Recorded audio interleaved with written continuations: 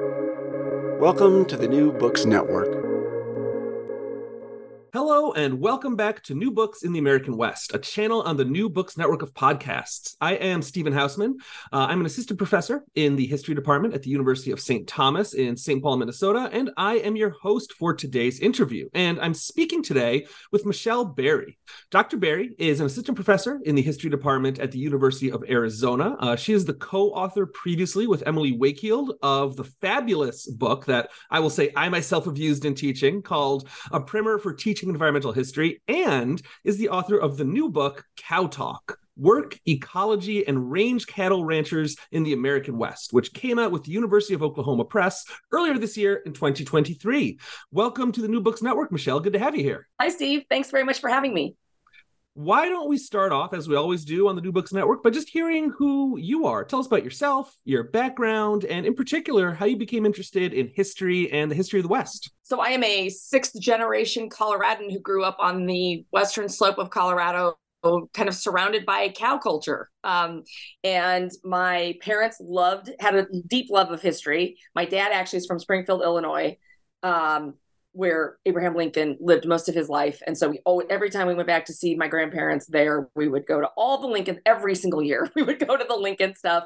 And I just fell in love with history there as a young person. And that was nurtured. And then when I went to Colorado College for my undergraduate education, I discovered environmental history with the amazing Anne Hyde.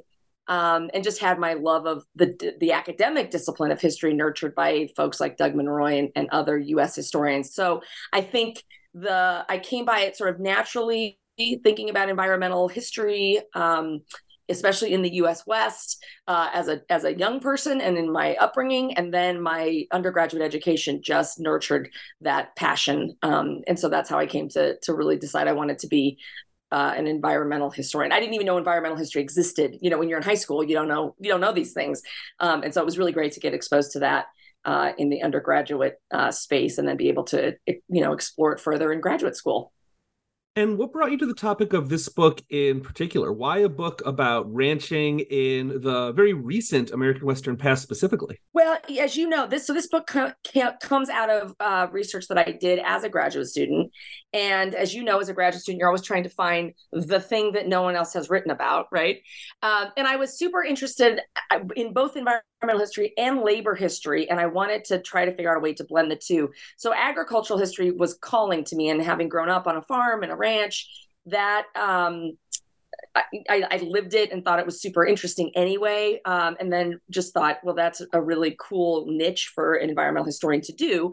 But of course, so much had been written about the 19th century cattle ranching industry, and I was really focusing on the 20th century in my studies. And I thought, as I looked around, I sort of thought, there's not much past the 1930s. I wonder if this is something that I could do for the dissertation, and indeed was able to find, just pretty rich archival collections of stuff from the ranchers from the 1940s through to even into the 1970s and 80s. And so that was one reason. The other reason is that I grew up in the Intermountain West in the 80s and 90s when I say this in the epilogue. We had a book on our coffee table called The Angry West, written by Richard Lamb, who was the governor of Colorado in the 1980s. And he was trying to sort of talk about why folks, especially rural agricultural peoples, were sort of angry in the U.S. West. And that was the culture I grew up in. And I wanted to understand where the anger came from, especially with the sagebrush rebels of the 70s and 80s. And I thought, well, that sort of anger had to have started somewhere previously to the 70s and 80s, as thinking historically. And so I really started to think, well, I wonder if I can find the roots to that. And I don't know necessarily that I did find all of the roots to what the sagebrush rebels eventually become, and certainly what is happening now in sort of militant ranch culture. But I found such a compelling story regarding ranchers and their lives and their experiences in the decades that I ended up looking at, that I do think that I found at least kernels of why ranchers connect so much to one another and were able to sustain such power as a special interest group throughout the 20th century and into the 21st century in the Mountain West. And you mentioned the sources that you used, and one thing I'll point out about this book is that you have some really fabulous images in there. It kind of made it even more of a joy to read. It's just, the sources are, obviously it's well sourced, but the images in particular really stood out to me. Yeah, these archives are so cool, and it's fascinating to me that even still to this day, I think I'm pretty much the only person that's really looked at them, and there's so much in there to do and to look at that I hope someone else goes back and revisits some stuff. But the in the 50s and 60s, these ranching communities in the states that I look at, which it's Montana, Wyoming, Colorado, New Mexico, and Arizona, and the amount of the production of written material and visual material that these ranchers did in these decades is just kind of mind-blowing. Everything from the Cattle Growers Association magazines, which was a huge source for me, but even just their letters to one another, their own diaries. I used ranch records, or the business records of some of the larger ranches. But there was so much more than that, and it kind of surprised me. And again, so much photography that they ended up publishing of ranchers getting together in conventions and on their ranches to do different kinds of educational stuff around range management. And it was just, they were prolific, which made the research daunting because there's a lot there, but also just super rich and really fun. I have one more kind of meta question before we get into the kind of meat of the book itself. This is a really pleasant book to read, I guess is the only way that I could really put it. It has a really strong sense of voice. And while I wouldn't say that you're quite a character in the book, your voice and your writing style really, it's not like a lot of the academic books that one might expect. And I found that very refreshing. And I'm wondering if that was a conscious choice on your part, if that was your editor was maybe pushing you to write in that way, or sort of what the decision-making process was to writing in this very accessible, very readable style. Not that academic books are not readable. I'm not trying to say that either, but we were talking a little before the show. There's a formality that often comes with academic writing, and yours kind of it walks that line very well, I thought.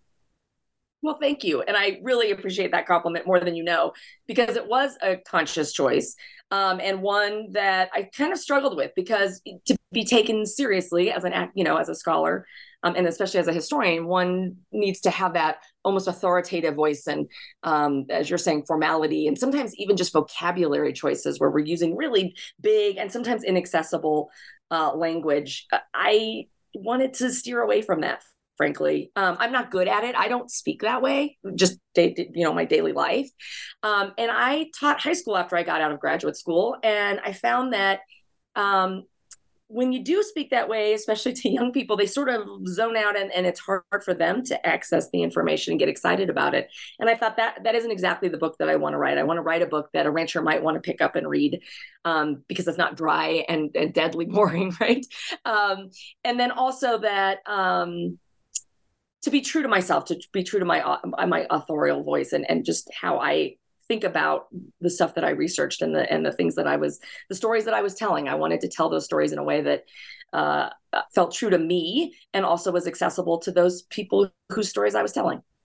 Especially a book like this, which is, kind of at its heart, fundamentally about people communicating with each other in a way that, sort of, if not always speaking like an in language, using terms and ideas that they all understand through shared experience, right? So your book is trying to, I see a bridge there. I see a connection there.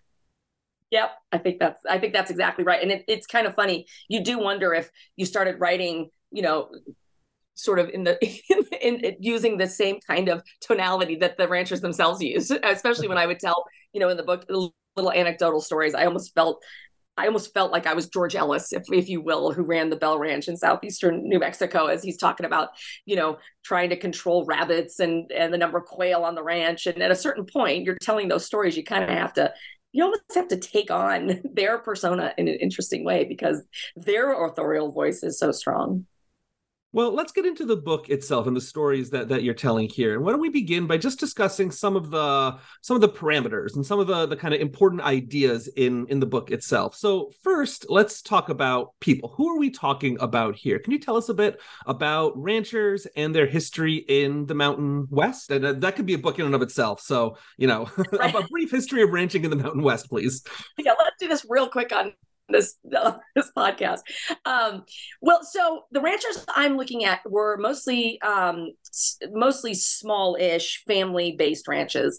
And I looked at range cattle ranchers in particular, meaning they grazed their cows on the range. And sometimes that was their own private property, their deeded acreage, but sometimes it was on public lands through grazing rights. That's who I was really interested in looking at in the 40s, 50s, and 60s. And it was easy to do that because that was who comprised most of the ranching industry in those years. When we think about cattle ranching, I think in the Mountain West and even, sort of in the Great Plains, we think about that glorious era, quote unquote, it depends on your perspective, but the glorious era of the big cattle barons of the 1860s, 70s, and 80s.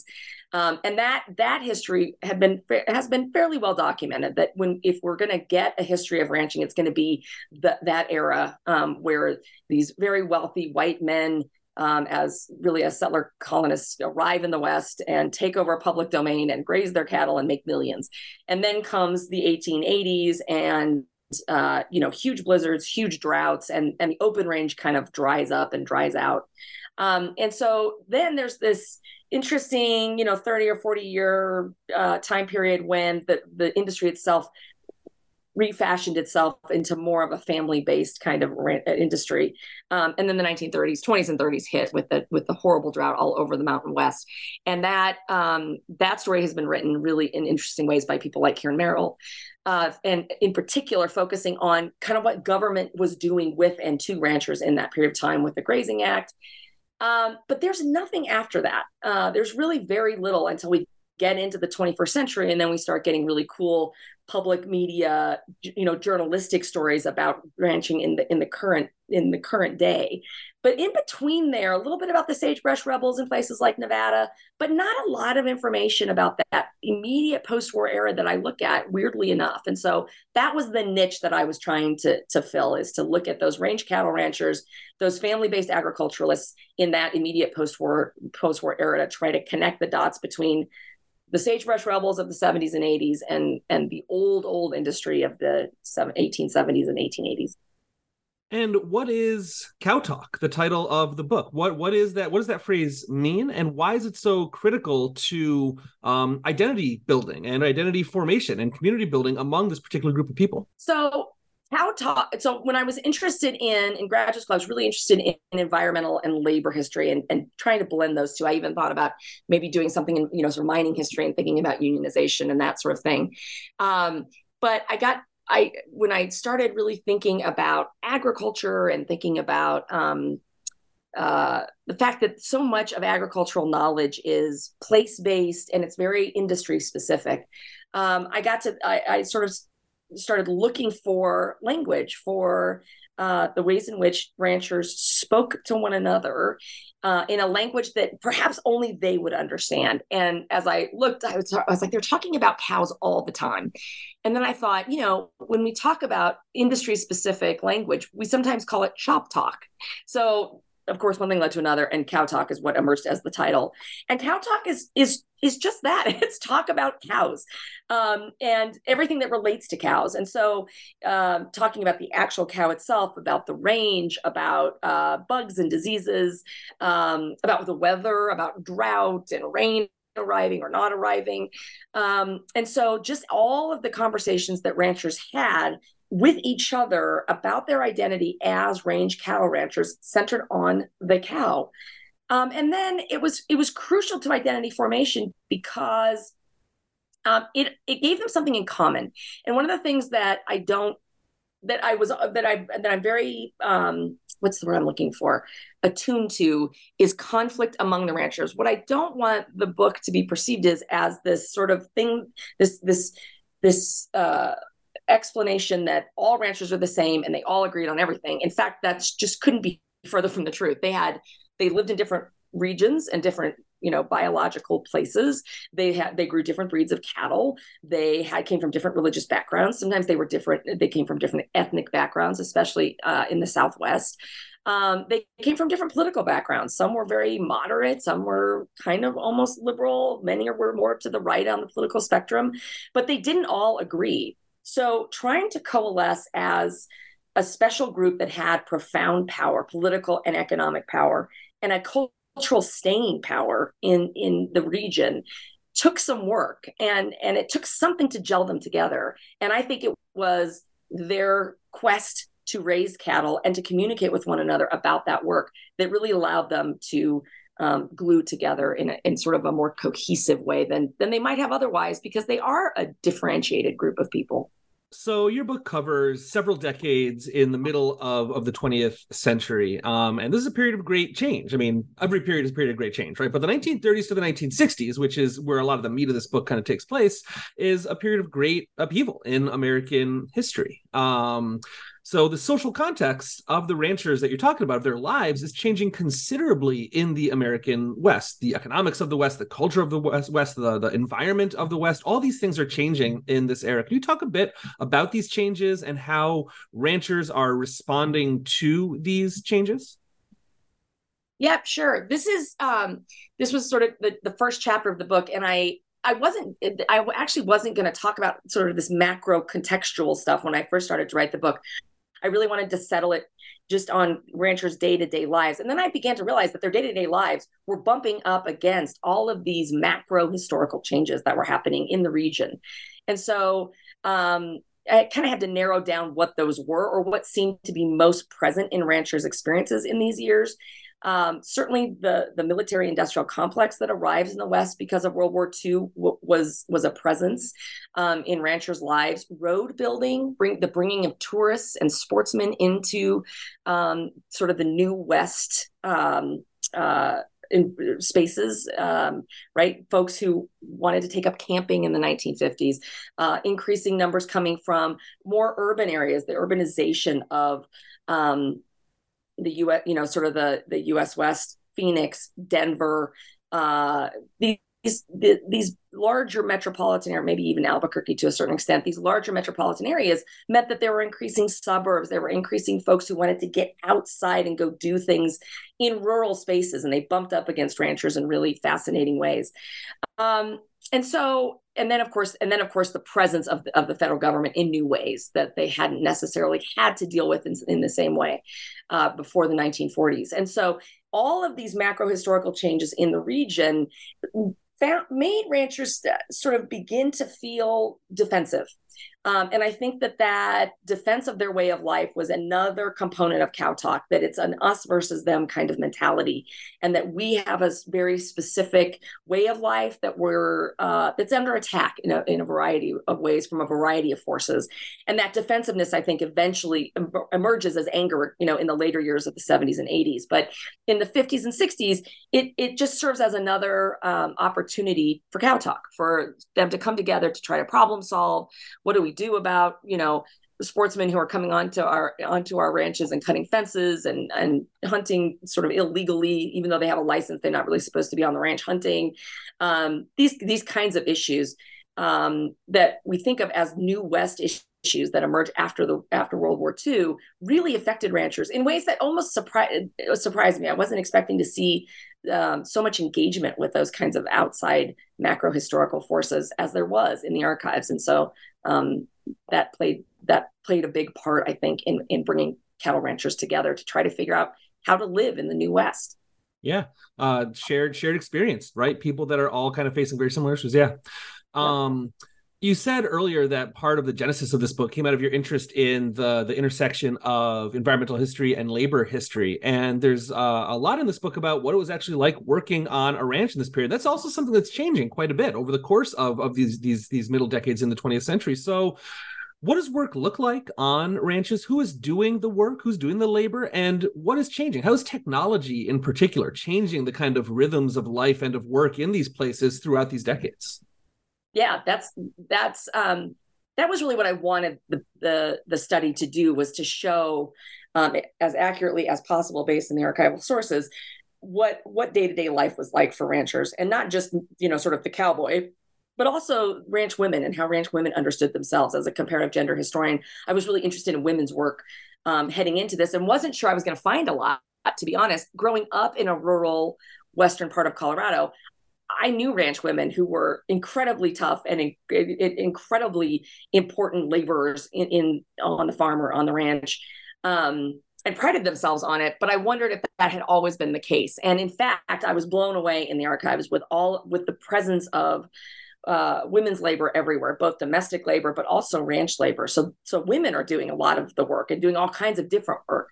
Of course, ranch men and the owner operators did all the outdoor kinds of stuff, right? The branding, the all the kinds of vaccination and veterinary stuff that needed to happen that they could do themselves. They were constantly trying to ride the range and understand what was happening on the range, especially in terms of invasive plant species or inedible plant species.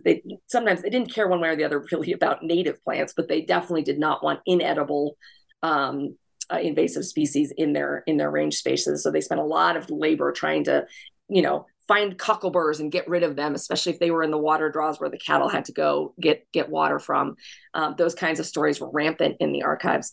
And then there were some hired hands. I didn't find as much sort of good old, quantitative sources about the numbers of hired hands that were around the region during the time. Some places like the Bell Ranch in New Mexico had really great ranch records, and you could get in there and sort of see how much they made, these hired hands. They were usually itinerant laborers. They usually came on and did kind of very specific kinds of labor. They might be a mechanic. They might be, a really good cowhand who could do all kinds of things with the cattle themselves. Sometimes they were cooks, right? They would come and go depending on the season with the roundup and that kind of stuff to help, make food and make meals for the hired hands and the cowboys of the ranch that were out on the range, rounding up cattle for brandings or whatever. So there were a lot of different kind of niche kinds of labor that these hired hands did. And they were very often seasonal or itinerant laborers. So a little bit harder to find right in the documents and in the archives, but they were definitely there. And there was a lot of really interesting conversation about how the skill of those laborers, especially around cow work, was in the minds of some of the older ranchers. It was hard to find good help in the 40s and 50s and by the 1960s. And of course, I found some interesting conversations from the laborers themselves saying, no, we're still as good as ever. The kinds of work needed is changing. And so that brings us to technology. And this is a period of time when there's very intense mechanization, or at least there's very intense decisions about mechanization that are happening. Ranchers are having to decide, do we mechanize the branding table? Do we buy more trucks, or do we continue to do stuff on horseback? And there's all kinds of new technologies in terms of range management that they have to decide whether or not they want to adopt. Can they afford to adopt it? Can they afford to put in another windmill to get some kind of water source on the ranch? And do they make that electric? Do they electrify their pumping of groundwater, for example? So there's all kinds of new technologies that are coming to the range and to the ranch that ranchers are having to decide whether or not to adopt. And part of that meant having to decide whether or not they had the expertise and the knowledge to operate the technology, and also to find, help when the technology failed. Was there expertise locally that could come out and fix any kind of new electric or fandangled kind of technology that they had chosen to adopt? And so technology is changing the work culture. The work culture is varied. It varied seasonally. It varied kind of based on gender. I mean, you didn't very often see anything in the archives about male ranchers doing the laundry, for example. There was the business part of running a ranch, where there was a lot of paperwork and a lot of, sort of paying attention to the finances for the ranch itself. Oftentimes women took on that labor. So the labor life on these cattle ranches was so varied and so rich.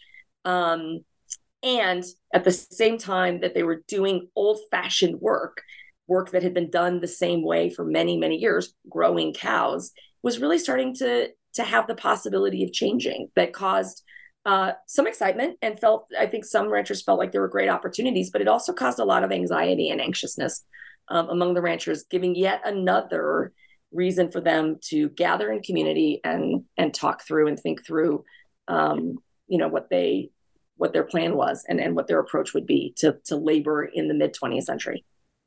And however mechanized or however automated or technological ranching ever became, it's still a line of work and a way of life where you have to understand the environment and the ecology and these living things really, really intimately. So how did they understand the environment where they're doing this work? How was knowledge of the land or the land itself even? How are these important tools in community and identity building? I know that part of that knowledge extends as far into like microbes and insects as well, that there's a lot that these people have to know about the non-human world in order to effectively do this job. Yeah, I think that was my favorite part of the discovery of the discovery process of research.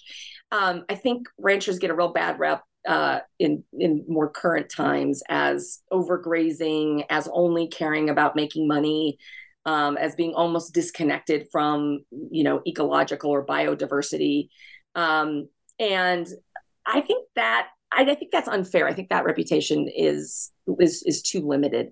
And I certainly saw in the archives and in the stories that these ranchers were telling in the 40s, 50s, and 60s, a deep reverence for the more than human. One, because like you just said, the power of the more than human in their lives. They were completely dependent on rain, for example. They were completely dependent on grass to grow. And so they had a respect for the land that I think sometimes gets overlooked when we're talking about ranchers and ranch culture and their approaches to their industry. Having said that, their goal was to grow cows, and they were going to do that in the way that was, most efficient, least expensive, and kind of fastest, right? And so there was plenty of, I don't care what this grass species is going to do, I'm going to plant it anyway because it's going to grow fast, even in drought times, and feed my cattle. And we see some of the ramifications of those kinds of decisions across the Mountain West these days. We can think of buffalo grass as an example of that. And so I don't want to make them out to be tree-hugging environmentalists, certainly, who just wanted to leave, sort of a preservationist mindset where they just wanted to leave every part of the range in this perfectly pristine, native kind of state. But they did have a very deep understanding of the non-human world. They had a very deep respect for it. They spent a lot of time trying to figure out how to manage it, but then also recognize that they didn't have any power in that management a lot of the time. And that was kind of interesting. It was a bit of a tone in the archives of being kind of continually humbled by what was happening on the range. The one area where it seemed to me that they really leaned a lot on technology and on expertise, right? Outside expertise, which they were always a little nervous about, was in veterinary medicine. And specifically, you mentioned microbes and diseases and just bugs. So, tons and tons and tons of conversation, cow talk around everything from cattle grubs, which are not terrible, but not great, to foot and mouth disease, to brucellosis, which could ruin an entire herd pretty fast. And so in those cases, they had to rely on some outside expertise. They had to rely on their local veterinarians, on vaccinations, on treatments. And they turned to the USDA, they turned to local vets, they turned to all kinds of different outside sources to try to figure out how best to deal with their cattle's bodies and the ailments that cows just came down with all the time. Pink eye, screwworm. I mean, it's kind of funny. That part of the book is pretty short. I could have gone on and on and on about all the ailments that ranchers were talking about in the archives. But again, that very visceral, very intense connection that they had with the animals and with their bodily health was really fascinating. And I think, again, we get the sense sometimes that ranchers are, which added, I think, to their defensiveness a bit, right? That they're very hard on the cows. And of course, their goal is to grow the cattle to become beef. But in the meantime, they're pretty connected to their cows, which is something that maybe we wouldn't expect necessarily. Those chapters reminded me a great deal of that kind of famous, or at least in our little world, famous Richard White article, "Are you an environmentalist or do you work for a living?" Which, is all about the same question of how do we understand environmentalism through labor, through work, right? And people that, a sort of stereotypical environmentalist would say are quote unquote ruining the environment. Well, actually, they know it quite well and in ways that, a city slicker like me probably never could, right? Exactly. That's right. And they think, and Richard White, that whole, yeah, absolutely. The labor turn in environmental history was incredibly important in my training because I was getting trained right about then. And then, people like Nancy Langston and others who want us to think about ecology, not being able to escape, even us, even city slickers, we can't escape our ecologies, right? And cattle ranchers not only couldn't escape the ecology, they didn't want to escape it. They wanted to understand it, and they were smack in the middle of it, and they recognized that they were smack in the middle of it. And they took great pride in that. That was very much a part of their way of life, as they often refer to it as, that they emphasized and that they nurtured. They nurtured their, like, we think about continuing education in our professions, right? Ranchers were doing continuing education all the time, not just out on the range and sort of learning as they went, but also really seeking expert opinions and expert understandings, sharing what worked and what didn't work with one another.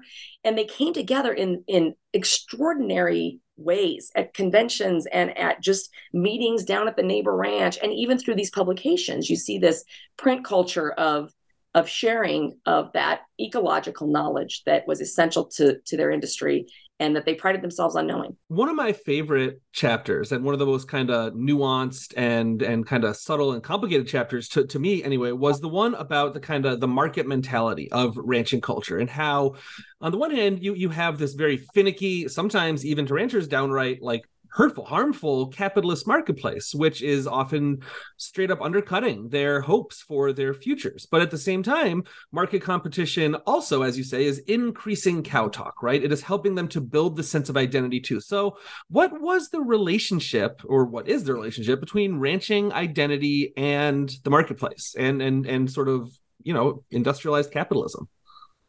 Yeah. Great question. So one thing that's interesting is this is kind of the golden era of industrializing agriculture, right? The use of pesticides and herbicides to increase production. And some ranchers embraced that wholeheartedly, and others were very nervous about it. They thought that it might create a kind of dependence that they were nervous about, because the minute you adopt that sort of technology, you kind of have to keep at it. And if times were hard, if beef prices went down and production prices went up, maybe they couldn't continue to use the technology in the way that they had before. And so that adoption of industrial approaches to ranching was very nerve-wracking for a lot of ranchers, and they took those decisions really seriously. And throughout the archives, it was so obvious that they knew that capitalism was finicky and that the market was fickle and that it was going to shift, and that there were going to be these drastic downturns that no one could predict. And so much of it was connected to the ecology, right? So if drought came and there was no feed on the range and they had to buy feed from somewhere else, they were, at the whim of the prices of that feed. And if they couldn't afford to feed their cattle were going to die, or at least not gain the kind of weight that they needed them to gain. And that could ruin their business. And very many years of that could ruin the ranch. And so, they knew that they knew themselves to be part of this economic system that they couldn't control and that was kind of cruel. They knew they were part of an environmental system that also sort of finicky and could be construed as cruel in the ways in which rain came and didn't come. And they agreed on that. What they didn't agree on is what the heck to do about it. And some ranchers really wanted federal government support. They wanted the federal government to do price supports. They favored the federal government helping them to pay for vaccines for brucellosis in the late 1950s, for example, in the northern states of Montana and Wyoming. But a whole bunch more were saying, no, don't do this. If we rely on the federal government this year for vaccination support or for whatever, in the future, they're going to want something from us. Or then when, the natural market gets restored, then it'll be very, very difficult on us. And so there was intense disagreement around how to handle the finicky marketplace. Almost no, of course, it's the 1950s and 60s, right? There is no one, everyone is fearful of a government that is going to be, similar to Joe Stalin and communist Russia. And there's a lot of anti-communism in the sources. I actually ended up cutting a lot of that stuff out of that chapter because it was just so detailed, and it was just it almost felt sort of superfluous to what I was trying to do. But the Cold War mentality, the anti-communist mentality is everywhere in the sources, because they're trying to figure out whether or not they need or they're going to rely on government support to just buffer them from this market. Having said that, they all love capitalism and they want to keep it as a system. And so this is where it gets really interesting, because while mostly in the sources it's sort of men talking about the macroeconomics of it all, the women is in the female auxiliaries for the cattle growers associations called cowbells. My mother was actually a cowbell, which is very funny. They did tremendous work to do something about the conundrum of supply and demand and prices. And their solution was, if more people want to buy beef, then we'll be able to sell more beef. It was that pretty much sort of that simple. And they did all kinds of things to try to increase the demand for beef. So they created recipe books, for example. So one of the favorite recipes was beef fudge. And yes, it's exactly what it sounds like. It is fudge with hamburger in it. And I've tried it and it's just awful. How do you know I was going to ask that? That was my next question. Yeah, no, it's not good. It's just not good at all.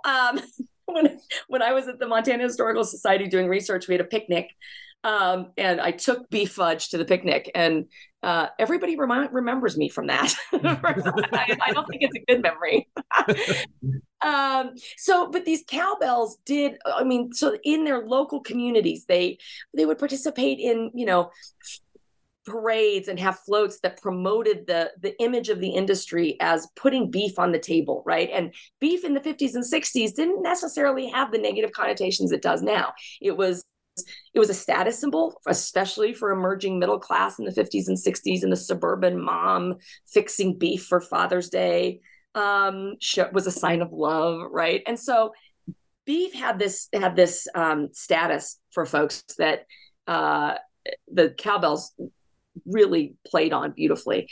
And they did a lot of labor in trying to publicize the cattle industry, one as an industry that helped local communities thrive, both economically, but also biologically, physically, that people were healthier when they ate beef. And then they also just did a really interesting job of publicizing beef, of trying to create demand and reasons for people to eat beef. And so it's fascinating. What I hope comes very obvious in reading the book is how crucial ranch women were in creating these cultural opportunities for affinity among cattle ranchers.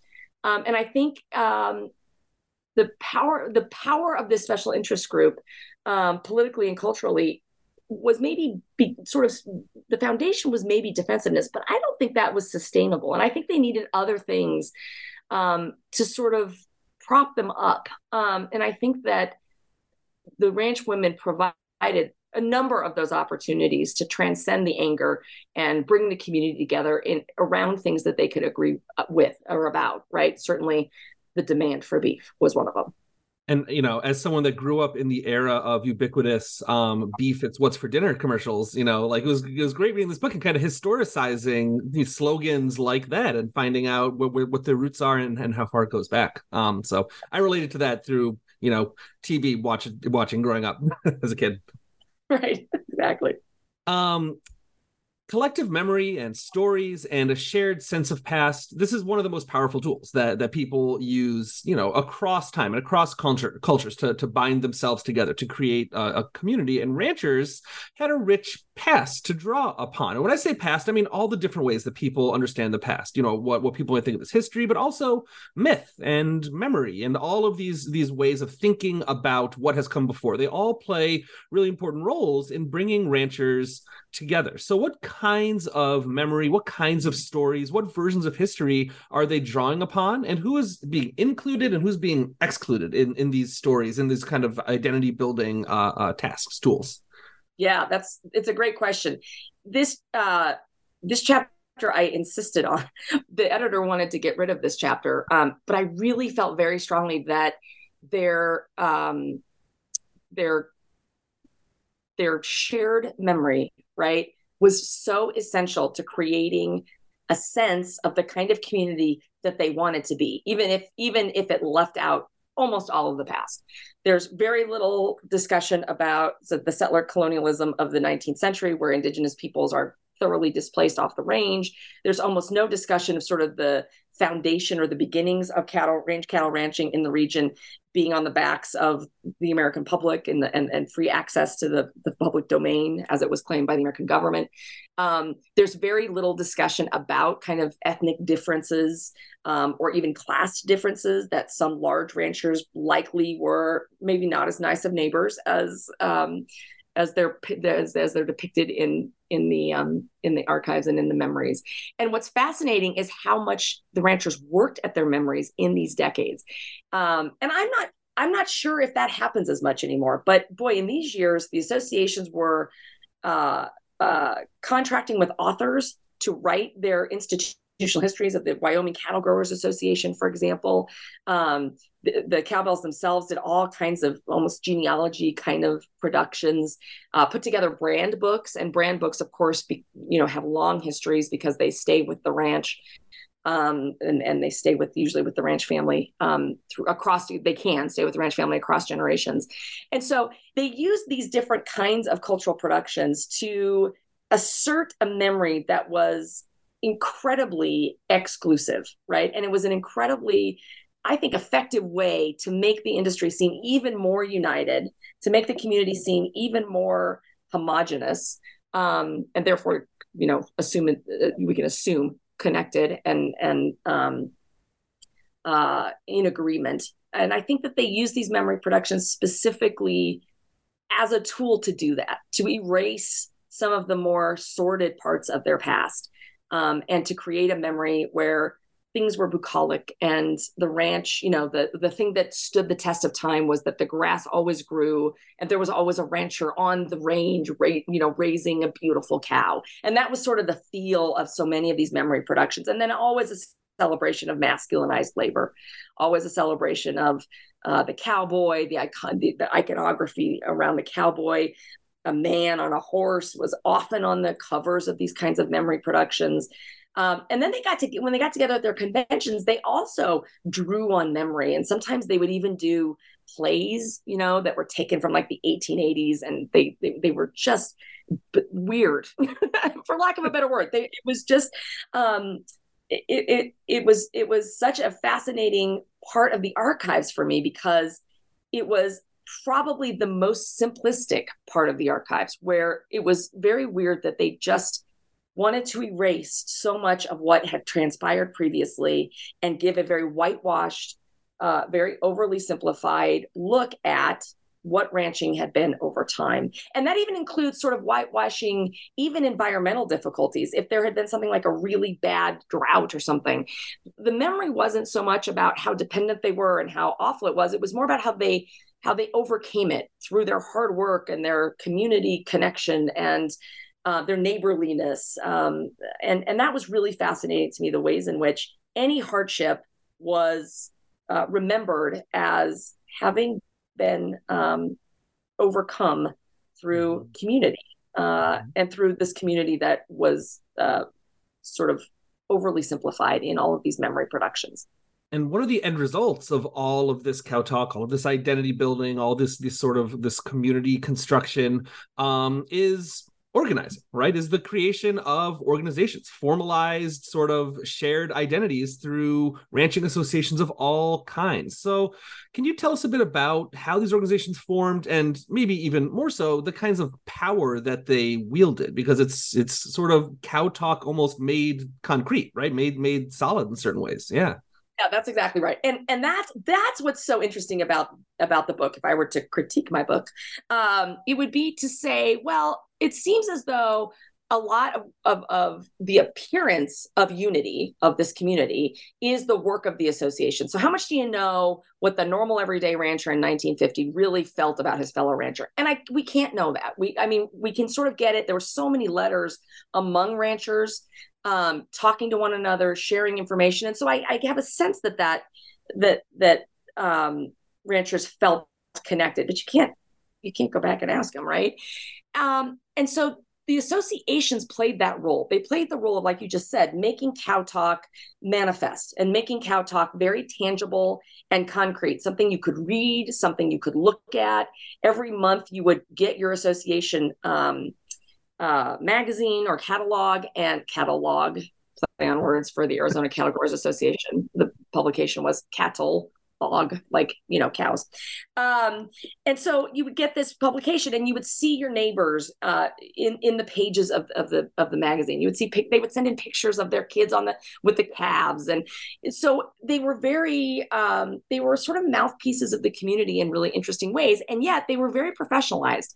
They had professional executive secretaries who kept up with the memberships and membership dues. They created the Cattle Growers Association conventions, and then they formally published these association periodicals. And so it's interesting because I think partly, so the association started way back in the cattle baron era, mostly as organizations to try to force or enforce the property of the large cattle growers, to kind of deal with rustlers and cattle theft and that kind of thing.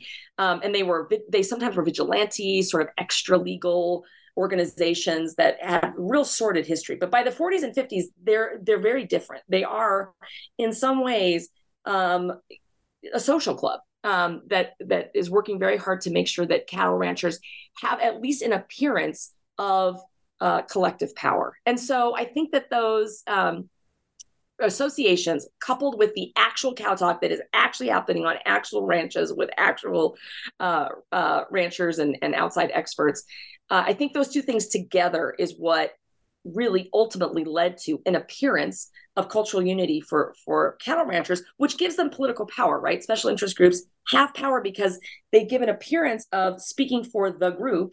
And that can convince elected representatives and both at the local level, the state level, and the federal level, convince them that these folks have a lot of power in the region or the state, and that they should be listened to. And so I think that ultimately, it's kind of this cool combination between the professionalization of the associations that happens in these years, and also the real day-to-day material cow talk that transpired between ranchers that ultimately gives them a cultural staying power that we are still seeing to this day. And as we begin to wrap up here, I'm wondering if you can briefly carry the story up to today. So what has changed in ranching culture and identity since the mid-20th century, and what hasn't changed? What looks similar? What is the same? How do ranchers in the Mountain West, how do they see themselves here in the early 21st century, and how do they see their future? So, as a historian, this was one of the questions I was going to say. Don't ask me that.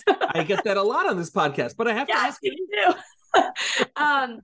So almost everything has changed, frankly, especially in probably the last 20 years. So in the 21st century, I think the cattle ranching industry of the 21st century is changing at a rapid pace. That I think is somewhat tragic. And I think that most range cattle ranchers see it as such. I think it's something like 2 million acres of farm and ranch lands have disappeared in like the last year, since like 2022 or something. And a lot of that was just in the state of Wyoming, as an example. And so I think shifting land ownership is a huge issue for ranchers in a way that it wasn't really in the 40s and 50s.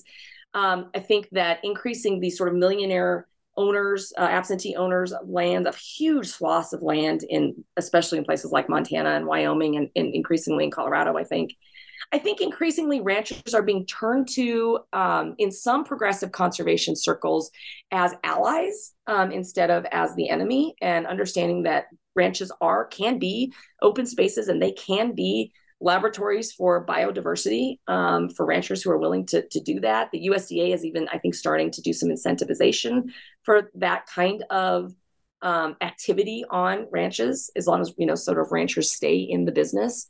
But taxes are going up, land values are going up. And I think all these pressures are, are making it harder and harder for ranchers to pass on the legacy from generation to generation. I saw a very cool story not long ago about a woman rancher in Wyoming. And, she's doing all kinds of things. Like she's a school teacher at the elementary school. I think she started an Airbnb on the ranch, and she's doing all these things to try to hang on to the ranch, because I think, as she says, and I'm just paraphrasing, but something like, it's not just about raising a cow anymore. And so I think that is, in a nutshell, what's happening with ranching today. It's not just about cow talk anymore. It's about a lot of other kind of talk. But I think increasingly, people in the Mountain West certainly are starting to understand that when we lose these working landscapes, we're losing a lot. We're not just losing a sordid, difficult, racialized past. We're also losing open spaces, and we're also losing, sort of a group of people who really does have some understanding of those spaces, more intimate probably than anyone else could possibly have. And so I think that there's more that's not the same now than as there is that's similar, but I still think that in general, ranchers are a proud people. I think they're still hardworking people. I think they still have a deep connection and love for their culture. And I think, politically, it's kind of weird, right? Ammon Bundy and the whole Oregon drama that happened a few years ago. If you read his Wikipedia site, it calls him an anti-government militant, not a rancher. So I think people are sort of grappling with that also. But at the end of the day, I think ranchers still want to ranch.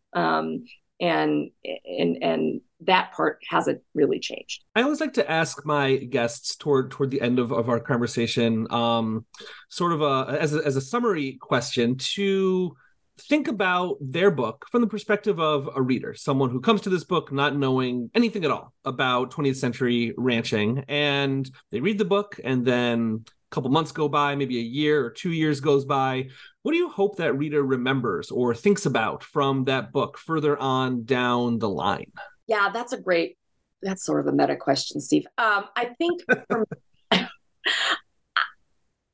just the sort of the history nerd in me, I think I really want people to recognize that agricultural history is really cool and that it's really fun, and that it's so multifaceted. I think that agriculture is invisible mostly in our dominant culture in 2023. And it's probably one of the only industries that truly matters. We must have food on our table, and most of us are not growing that food. And we increasingly have more mouths to feed on this planet, in the middle of a climate crisis. And farmers on the ground, local farmers who know their environment, know the ecology, know how things grow, whether they be plants or animals, are really essential. They're essential laborers in our culture. And they're interesting laborers. And it's an interesting history. It's an interesting present. And I just would love for people to, as they walk away from the book, not be able to stop thinking about agriculture. I think that's a great summary. And we're conducting this interview over Zoom, and my kitchen is in the background, and I keep over my shoulder seeing my bowl of onions. And while you were saying that, I was thinking like, oh, I haven't thought about the history behind any one piece of food in my fridge all that much at all, and I'm doing myself a disservice by not taking agricultural history maybe as seriously as I should. So that will definitely be one of my takeaways for sure. Terrific! Yay! And then my last question, I always like to get a preview from my guests about what they've been working on in the interim. I know that this book was a fair amount of time coming, and it's out, and maybe you're taking a break. But if I know historians, you probably have some other stuff in the hopper as well. So what are you working on now, Michelle? Yeah. So as much as I just said, yay, agriculture, I'm shifting a little tiny bit. It's not completely different, but I'm really interested in the more than human and the role that the more than. So what I didn't love about my book was that it didn't center the cows enough. That the actual environment itself, or the more than human, wasn't centered as much as I would have loved. So right now I'm doing a bit of a study, and it's kind of a theoretical, funky cultural thing around ants. and the history of ants, especially in the United States, and kind of their power in the lives of human beings, and the ways in which they force us to do things, all kinds of things, whether it's spray poison all over the place or make cool animated films about them or whatever it might be. And so I'm turning toward thinking more and more about ways and histories that center the more than humans. So again, we can be super conscious about how vibrant those beings are in our lives, even when it seems like humans are absolutely dominant over everything. I think maybe trees and insects and other animals, I think they've still got some power in our lives, and I think it's worth thinking about that. Wow, I have so many questions about ants and the power that they hold over our lives, but I will hold off until I have you on again to talk about the upcoming ant book at some point. Sounds great. Dr. Michelle Berry is an assistant professor in the history department at the University of Arizona and is the author of the new book, Cow Talk: Work, Ecology, and Range Cattle Ranchers in the Postwar Mountain West, which just came out earlier this year with the University of Oklahoma Press. Thank you so much for talking with me today, Michelle. Thank you, Steve.